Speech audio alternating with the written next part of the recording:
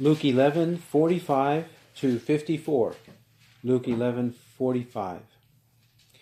And one of the lawyers said to him in reply, "Teacher, when you say this, you insult us too." But he said, "Woe to you lawyers as well, for you weigh men down with burdens hard to bear, while you yourselves will not even touch the burdens with one of your fingers. Woe to you, for you build the tombs of the prophets, and it was your fathers who killed them. Consequently, you are witnesses and approve the deeds of your fathers, because it was they who killed them, and you build their tombs. For this reason also the wisdom of God said, I will send to them prophets and apostles, and some of them they will kill, and some they will persecute, in order that the blood of all the prophets shed since the foundation of the world may be charged against this generation, from the blood of Abel to the blood of Zechariah, who perished between the altar and the house of God. Yes, I tell you, it shall be charged against this generation. Woe to you, lawyers, for you have taken away the key of knowledge. You did not enter in yourselves, and those who were entering in, you hindered." And when he left there, the scribes and the Pharisees began to be very hostile and to question him closely on many subjects, plotting against him to catch him in something he might say. Let's pray. Our Father, as we approach you through your word, and we know that you reveal your perfect will to us, and we thank you that you have revealed the gospel, that we believe in Christ, that he has died and risen again for our sins. Thank you for our salvation and the faith that we hold dear. We know that eternal life awaits us because we believe in him and we don't trust in ourselves. Not our wisdom, but your wisdom. Now, as we seek to understand this passage, we pray that we will indeed embrace your wisdom and do according to your will as the model, the perfect model of Jesus Christ as displayed to us. We ask in his name. Amen. Well, when we think about the person of Christ, for the average Bible-believing Christian, he would say he believes that Jesus lived a sinless life. He lived a perfect life. And the life he lived that was so perfect that because he was a spotless Lamb of God, he was able to die on the cross for our sins. We would all say yes to that. And many people in churches would say yes to that. He was perfect and he died on the cross for our sins. Now, when we make that confession that Jesus was perfect, sinless, spotless, did not transgress any law of God, we're talking about his behavior. We're talking about his speech. We're talking about his thoughts. We're talking about everything about him. Everything he did perfectly. He did not sin in any regard. One little sin, one major sin, nothing. He did not sin at all. That is a true confession to say that, to assert that. But do we really believe that? Do we really believe Jesus was sinless, so that whatever he did, we are to emulate? Whatever he did, we are supposed to copy. We should embrace and practice whatever he did. After all, isn't that what it means? You shall be holy, for I am holy. You shall be perfect as your Father in heaven is perfect. Isn't that what it means? That he left you an example that you might follow in his footsteps? The scripture says all of these things, that we should follow in his footsteps. It doesn't mean, to follow in his footsteps does not mean we're going to become a god one day, like Mormons believe and Hindus believe. We're not going to become a god. That's idolatry and blasphemy. It doesn't mean that we have omnipotence like Jesus does. No. When it says we're going to be like Christ, it means in his virtues, in his morality, in the way that he thought, the way that he talked, and the way he walked. That's what it means, to be holy like God is holy. In those virtues that God possesses, that we need to possess ourselves, because we lost all of that in Adam in the Garden of Eden. From Adam onward, we have all been corrupted. So that's what we need. We need to restore that corruption to be like Christ. This is necessary to assert when we study this passage, because many times we hear these cliches. We hear cliches such as, watch how you are perceived. Show grace. figure out another way to do it. Let me pray about this. I will wait for the Holy Spirit to lead me. I will wait for the Holy Spirit to guide me. I'm going to consider carefully before I act. I'm not going to be rash about it. I'm not going to be brash about it. Watch, and then especially when the results that we want, the good results that we want, and we all want peace and we all want harmony, we all want love. When those things don't happen in a particular incident, we automatically come to the conclusion that what we did, our approach, see, it was your approach that was wrong. Your method was wrong. That's not the way to do it, people say. These are cliches. When the result that we desire, the good result we desire, harmony, peace, love, reconciliation, forgiveness, when that doesn't happen in a particular conflict, then we think we did it wrong. But is that necessarily the case? Does the Bible say, watch your perception? Does the Bible say, show grace? Does the Bible use any of these phrases? Or does the Bible mean anything meant by these phrases? Does the Bible teach that at all? Well, let's look at our passage and see that the Bible shows us in Jesus' example quite the opposite. In fact, we will see in this example of Luke 11, 45 to 54, that Jesus is actually one to just speak the truth no matter who is present and no matter what the results. No matter what the results, because he trusts God for the results, even if the results end up in furthering the conflict, even if the results mean that there is an exacerbation of the contention. It doesn't matter. We just must do what God desires us to do. Well, in verse 45, we pick up in a long denunciation of the scribes and the Pharisees and the lawyers. It begins in verse 37. Jesus is having lunch with a Pharisee, and other Pharisees are there. Other Pharisees and lawyers among the Pharisees, they are present. And Jesus has already denounced the Pharisees generally in verses 37 to 44 as being hypocrites, as being those who do not understand the weighty matters of the law, such as justice and the love of God. In fact, they major on the minors, and then they skew the majors and make people not understand the majors and even the minors. They just skew everything and distort everything. On the outside, they appear clean, but inside, really, they are full of filthiness and dead men's bones. That's what they are. Well, in the middle of this denunciation, verse 45, and one of the lawyers said to him in reply, "Teacher, when you say this, you insult us too." The lawyer is trying to get Jesus to back off. The lawyer is trying to get Jesus to calm down. The lawyer is trying to get Jesus to say, "Oh, I'm sorry, I went overboard. I went over the top. That was excessive. I was extreme. I shouldn't have used those words. I should not have used those analogies. No, really, all of you are nice men. You're gentlemen. You are in the favor of God. God loves you, and everything is just going to be just fine with what you're doing." Or they expected Jesus to do something kind to them, or just leave the subject all alone, or something of that nature, to confess something that he did wrong. But he doesn't do that. He insulted the Pharisees. He insulted the lawyers among the Pharisees. He insulted them with what he said, which shows us that Jesus wasn't concerned whether he was insulting somebody if he needed to tell the truth. If the truth insults somebody, then that's what happens. If the truth insults, then that's what needs to happen. Now, we expect this in every area of life, do we not? We expect this in every area of life.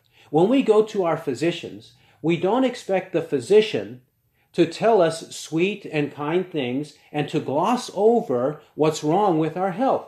We expect the physician to tell us straight, and even to correct us and reprimand us if we're not watching our diet, we're not exercising, we're not taking the medicines, whatever it is, the physician needs to confront us, and when he does, inevitably we will be insulted if we have been disobeying his instructions. We will be insulted. But that's his duty to do so. It's his duty to tell us the truth, the facts, the evidence surrounding our health.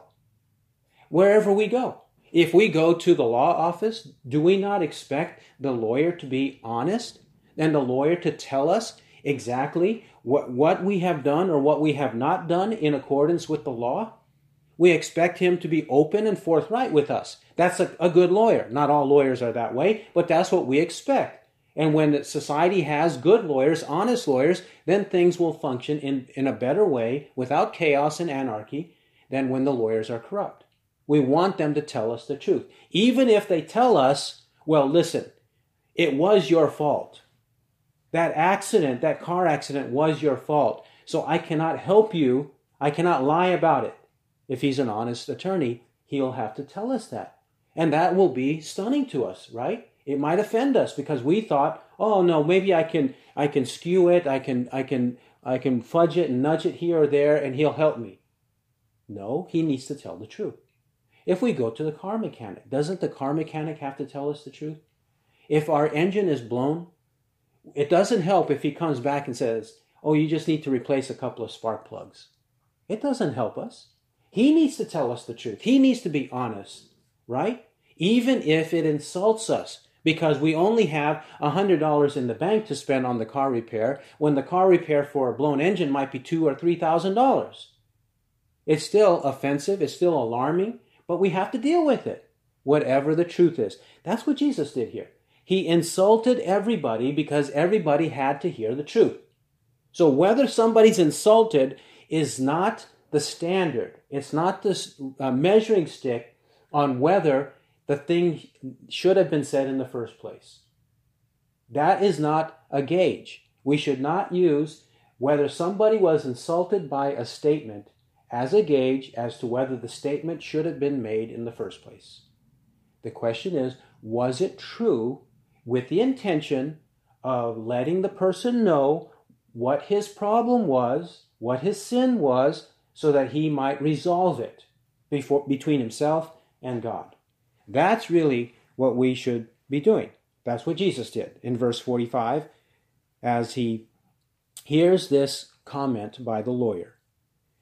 Then, knowing the lawyer was just as bad as the rest of the Pharisees, and perhaps even worse, because they had to interpret the law. These are lawyers of the law of Moses. They would handle conflicts and disputes about interpretations of the law of Moses, because many of the laws had to deal with civil matters and even criminal matters. A dispute between one neighbor and another, or even a crime committed, the lawyers would be there. They would be consulted to know what did God say through Moses as to how to resolve this dispute, this legal dispute. But what does he do? These people who should have known better, because they were familiar in some ways with the law of Moses, they did not do better. So what does Jesus do in verse 46? He turns up the heat. He increases the intensity. He does not back off. He does not say, oh, well, yes, actually, I should not have said it that way. He turns up the heat. Verse 46, but he said. Yes, the lawyer wants him to back off, but he doesn't. But he said, woe to you lawyers as well. Your Bible likely has an exclamation. And Jesus, after many of his statements, there is an exclamation, which means he said it with passion. He probably raised his voice. He probably looked them straight in the eye, gazed at them, and let them have it. Woe to you lawyers as well. There are also 3 woes in this passage, as there was in the previous one. Woe to you in verse 46, woe to you in verse 47, and in verse 52. 3-fold woes against the lawyers. A woe is a declaration of condemnation, punishment, a curse. It's not a good thing that he pronounces against them because of their sin. And what is their sin in verse 46? For you weigh men down with burdens hard to bear, while you yourselves will not even touch the burdens with one of your fingers. They have all of these regulations and stipulations that they put on others in order to put a covering over their sin. Because when they put these extra regulations, traditions of men, on other people, it makes those people think, Well, the teacher, he must be doing the same thing that he's telling us. He must be. People automatically assume that. But in their case, they weren't doing what the other people were told to do. They were teaching them to do certain things, but they themselves would not do those things.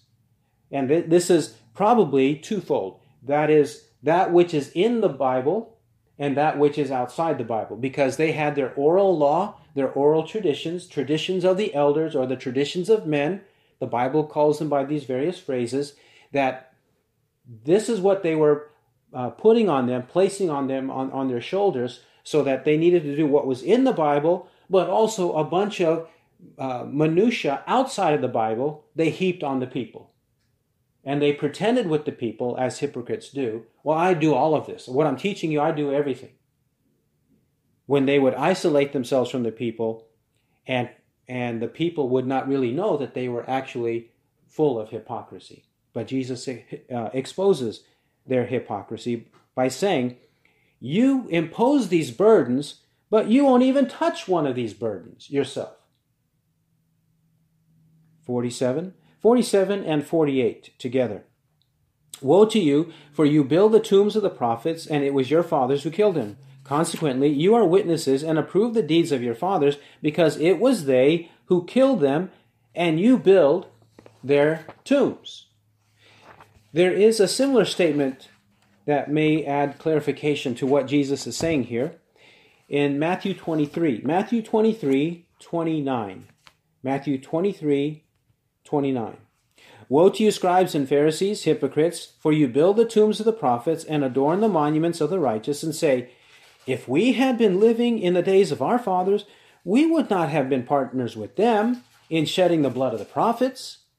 Consequently, you bear witness against yourselves that you are sons of those who murdered the prophets. What's their hypocrisy here?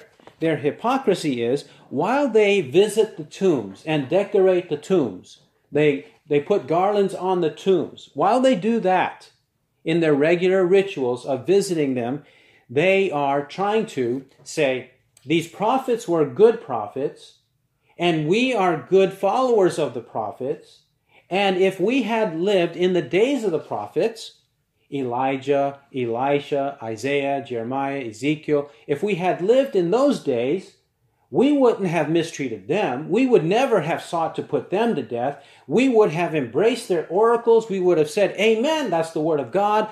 How can I obey it? I will obey it right now. That's the attitude they claim that they would have had in the days of the true prophets of God throughout the Old Testament. That's what they claim.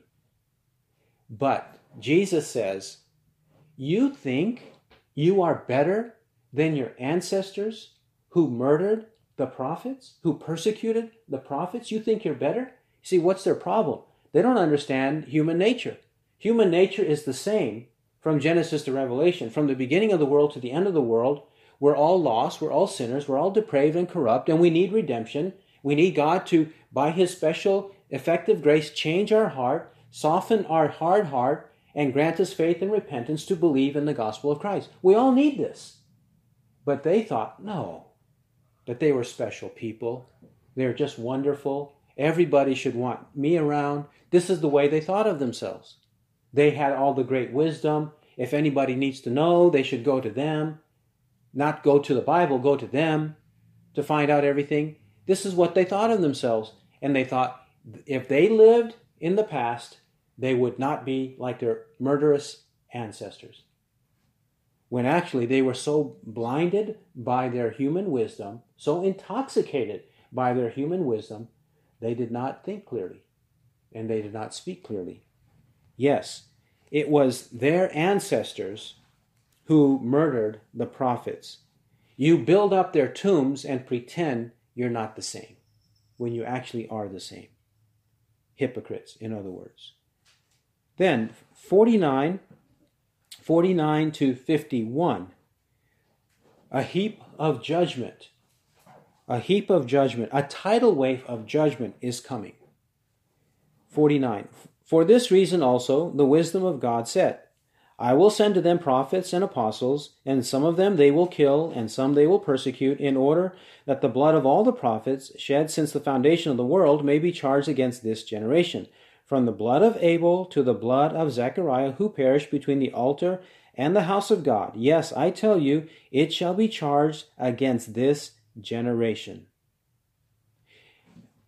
The wisdom of God. Because these were people who were recalcitrant, stubborn, unwilling to budge at all, God had a final blow, a big final blow to place on them, punishment to place on them, and it will culminate with that generation of Jesus.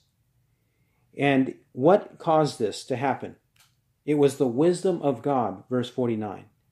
The wisdom of God to heap the final judgment on them for all the sins of the previous generation.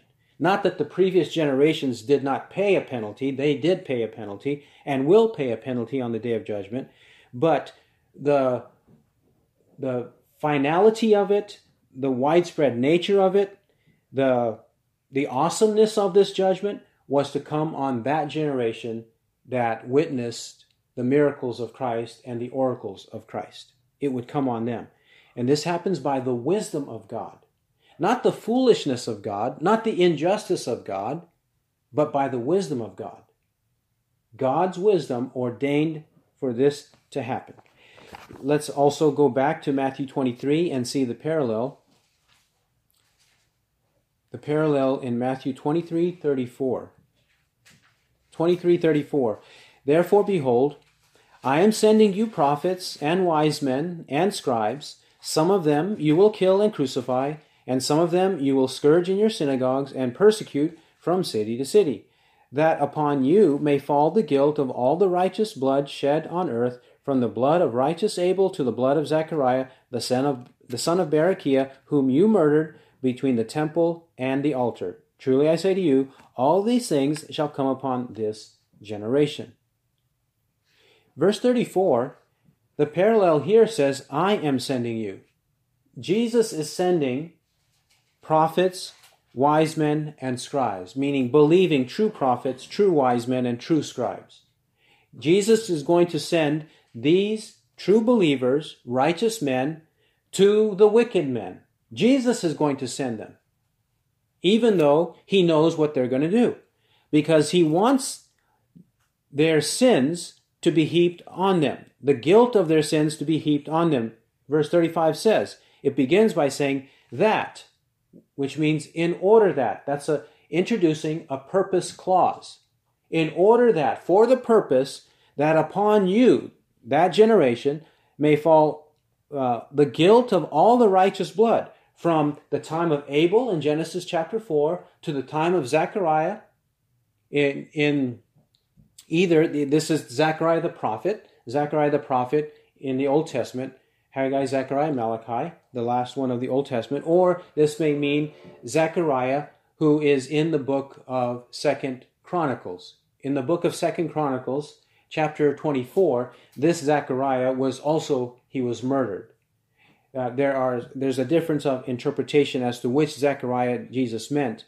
But whatever the case is, we do know that at the end of the Old Testament period, which would have been roughly about that time of 2 Chronicles 24, that prophet was murdered, or the prophet of the Old Testament, Zechariah, in the book of Zechariah. He's saying, all of these righteous men, they suffered by preaching the gospel, the truth. And all the wicked men of the past, they murdered and persecuted them. Now, the culmination of all of that guilt is going to come on this generation, the generation of Jesus. How and in what way did that come? Well, it came in a token because 40 years later, within that generation, Jerusalem was destroyed by the Romans. The temple and the walls of Jerusalem were all destroyed, and the Jewish people were scattered out of Jerusalem and scattered into other parts of the land of Canaan or the land of Israel in that area in AD 70. Jesus was crucified about AD 30, and that happened in AD 70. And that temple of AD 70 that was built under the preaching of Haggai and Zechariah, that temple has not been rebuilt. There is no temple in Jerusalem, and there has been no temple since AD 70, about 2,000 years ago. And the people of Israel have not been able to maintain their land, their full land, or much of their land, ever since then. Even now, since 1948, they don't possess all the land. They don't possess all the land. And many of the Jews still don't live in Israel. There are more Jews scattered throughout the world and in the United States than in Israel itself. They're not all living there, or most are not living there, because they rejected the Christ. They rejected the Messiah. That's the punishment. And this was intentionally done by God. He says, I am sending you, the wisdom of God is sending you, in order that this punishment might come on you, because you deserve it. They sinned against God. Finally, verse 52, Luke 11:52. Woe to you, lawyers, for you have taken away the key of knowledge. You did not enter in yourselves, and those who were entering in, you hindered. You have taken away the key of knowledge. They had that knowledge and the ability to explain that knowledge to the people, yet they didn't do it. They had the training, they had the knowledge, and some of them, as it says in the book of 1 Timothy 3:2, some are able to teach. Some have been gifted by God to be able to communicate with clarity to people to understand what the Bible says, to do it accurately and clearly. Some have that gift. So some of them were gifted by God with all of this, with knowledge and with the ability to communicate that knowledge. Yet they did not use the key. They hid the key. They buried the key. They would not let people enter into the house. They would not open the door of the house for the knowledge of salvation, so that they might receive the knowledge of the truth so as to be saved. They would not do that. They did not enter in themselves, and those who were entering in, you hindered. There were people who were trying to enter. They were curious, but you did not let them enter. Now, how is it that lawyers or those skilled in the Bible, those who know something of the Bible, prevent others from entering? What is it that they do that prevents them? Some of it is they don't share their knowledge.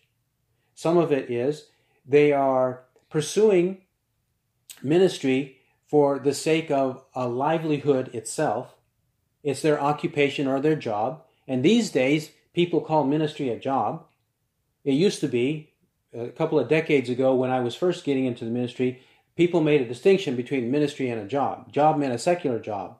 Not that you don't use the secular job to glorify God. Yes, we do. But ministry was ministry, and they didn't call it a job. Nowadays, they call it a job. They are synonyms. So when they are in it for the money and not for the ministry, then they will be reluctant to speak the truth. They will be doing whatever it takes to manage conflict, to smother and brush under the rug things that happen just to keep people happy and smug and making sure that the donations into the church come unobstructed. That's what they do. Even though they know better. They've been trained better. Sometimes they've been trained better and they don't do so. How else do they do it? Sometimes the problem is in the training. In academia, in Christian academia, there is an overwhelming method that is practiced, and it is an ideology, and that's why the method is practiced that way. That is, they have the students in Bible colleges and seminaries reading a ton of books. Every course will require them to read 3, 4, 5, 10, 15, 20, 25 books, depending on the kind of course it is. They have them inundated, literally drowning in the reading of those books, consultation of those books, citation of those books. The bigger the bibliography and the fatter the footnotes, the higher the grade. That's the way it works. And literally, having been in academia for many years as a student and as a professor, it's also true that if you quote the Bible too much, your papers will be downgraded. If you quote the Bible and cite the Bible too much, whether in full quotations or just the references, either way, if you do it too much, then your paper will receive a lower grade. It happens all the time. I would hear of that happening in academia. I experienced it as a student and I experienced it as a professor. It happens everywhere. And even in the evangelical, so-called, conservative, so-called, Baptist, so-called, Southern Baptist, so-called, whatever. It doesn't matter the denomination. It's widespread. Nobody is considered bright, intelligent, sophisticated, knowledgeable if he's mainly using the Bible or only using the Bible. Nobody. That's the way this scribal mentality, this lawyer's mentality, the Pharisaical mentality has permeated and infested academia, Christian academia. That's the way it is. So how do they confuse the students? Well, you end up, when you're reading a ton of books and not the Bible, you end up believing what's in the books, when the books rarely or inaccurately cite the Bible. If they rarely or inaccurately cite the Bible and you are engrossed in the books, you're not going to know what the true Word of God says unless you're reading the Bible. So you must consult the Bible. So what would these lawyers do? They would say, well, you know, Rabbi Jonathan ben Amiel, and then Rabbi Joseph ben Reuben, and so on and so forth. He says, and he said, and he said, and he said, and his disciple said, and he said, and he said. This is the way it goes.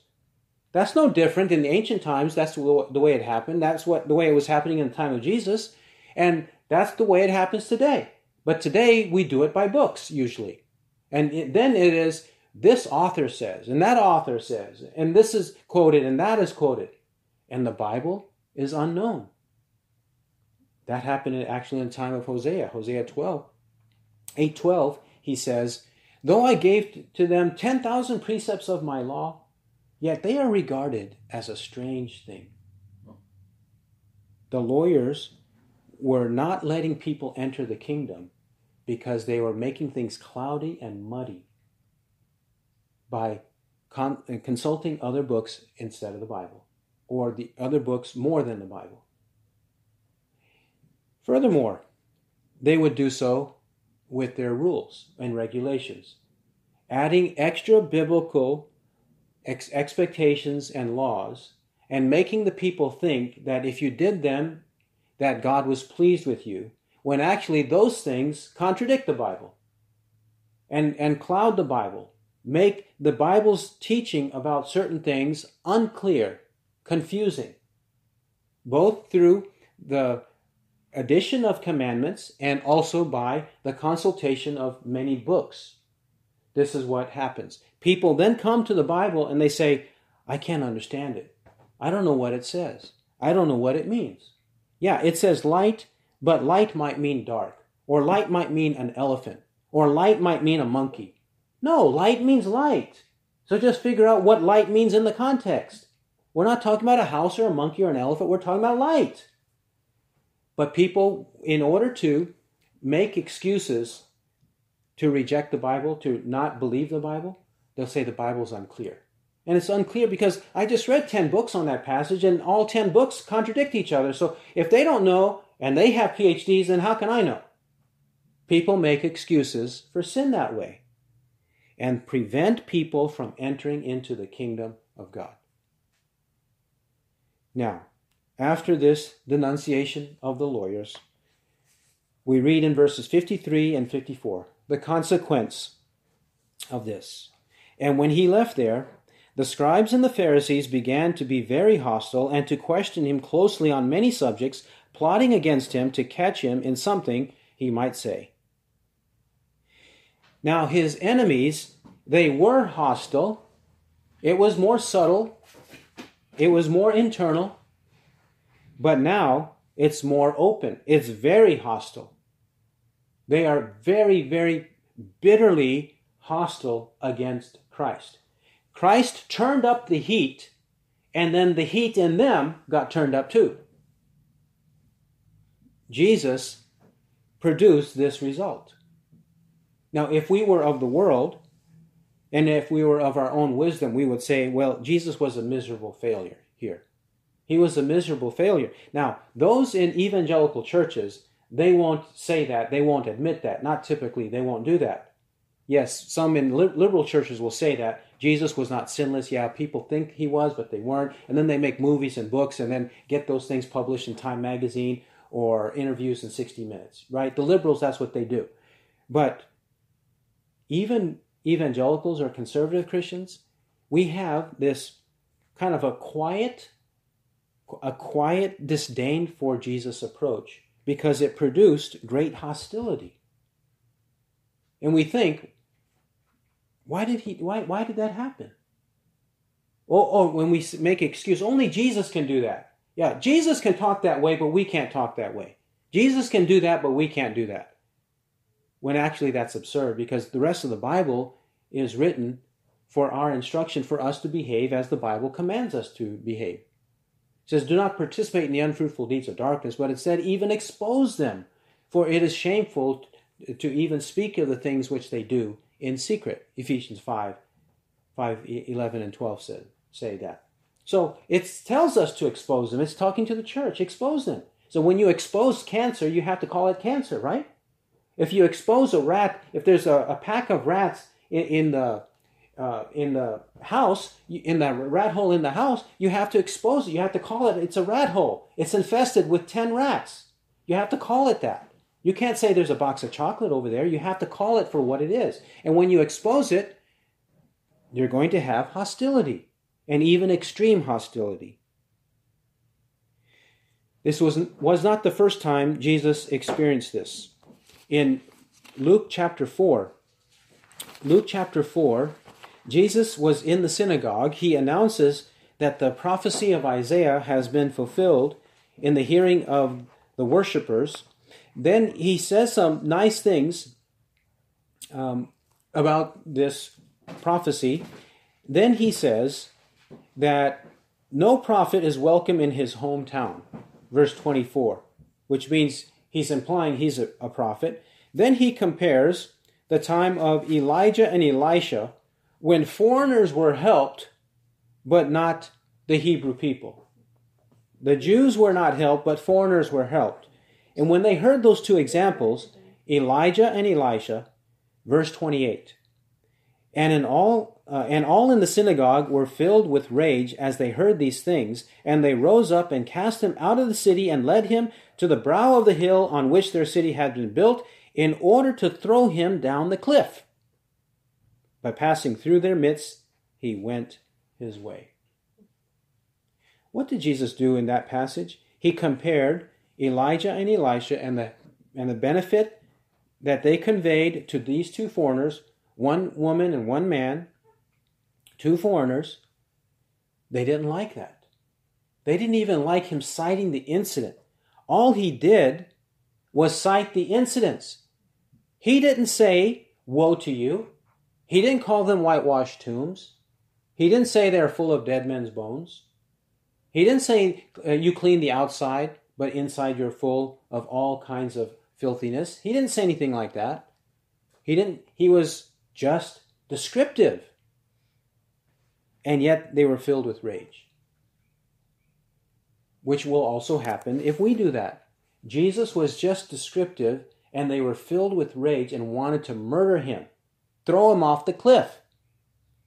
In this case, he turned up the heat. He was quite descriptive, and he was saying what they were personally. In the first case, in Luke 4, he was speaking generally.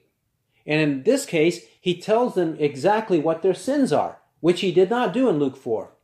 And even here. they were very hostile toward him. Even when he identified who he was.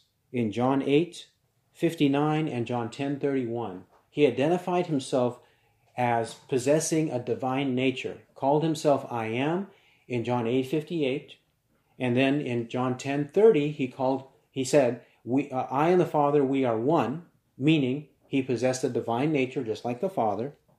And in both cases, John 8:59 and 10:31, they picked up stones to throw at him because they wanted to kill him, because they perceived that he was committing blasphemy. They wanted to kill him for identifying who he was, which will happen to us too. The moment we identify ourselves as Christians and we seek to practice righteousness in word and deed, people will become hostile, even if we don't say anything to them. Even if we don't say anything to them about their sin, if we don't call them hypocrites, they'll still be hostile toward us. And finally, verse 54. They were questioning him on many subjects, and then it says, plotting against him to catch him in something he might say. When they were asking questions closely on many subjects, it wasn't because they had a genuine curiosity. It wasn't because they were sincere and they were trying to understand God and the Christian life. It wasn't because they were sincerely trying to seek to know how to proclaim the gospel or how to minister to somebody in need or how to deal with a conflict in their family or in friendships. It wasn't like that. They did not have a sincere question. They asked many questions because they were plotting against him to catch him in something he might say. Sincere questions in the Bible are not objectionable, but insincere ones are. That's what theirs were. They were trying to catch him in something he might say. Luke 19:47. Luke 19:47. After Jesus had announced some things about the future and even had removed the money changers out of the temple, it says in Luke 19:47, and he was teaching daily in the temple, but the chief priests and the scribes and the leading men among the people were trying to destroy him, and they could not find anything that they might do, for all the people were hanging upon his words. Because the majority of people were hanging upon his words, they could not find anything in his words to contradict him. Because the people clearly knew what he was teaching. So they did not want to dare contradict Jesus in front of all the people. And also Luke 20 verse 19. Jesus announced the parable of the vine growers. He announces the parable of the vine growers and calls his enemies to account. And verse 19. Luke 20 verse 19. And the scribes and the chief priests tried to lay hands on him that very hour, and they feared the people, for they understood that he spoke this parable against them. And they watched him and sent spies who pretended to be righteous in order that they might catch him in some statement so as to deliver him up to the rule and the authority of the governor. They were trying to catch him. They were looking and seeking his every word in order to nitpick his every word. Yes, nitpick. It says in Jude 16 that false teachers, it says, these are grumblers, finding fault, following after their own lusts, flattering people for the sake of gaining an advantage. Jude 16. They are fault finders, nitpickers. These are people who are looking at words, phrases, in order to find something in order to destroy the speaker. This happens often in politics, does it not? It often happens between the media and certain politicians. They look for ways to trap the politician so that they can run with the statement he makes and then accuse him falsely of something he says. Well, it not only happens in politics, it happens in religion all the time. And Jesus experienced this, and we also will. That's why it says in Jude 16, it's warning us that it might happen to us, and it will happen to us when we're trying to be faithful to God. They will catch us in something in order to destroy us, in order to isolate us, in order to ridicule us and taunt us and to marginalize us. This is what they will do. Now, when they do these things, as we said in the beginning, we need to follow Jesus' method. Not only what Jesus believed, but how he behaved.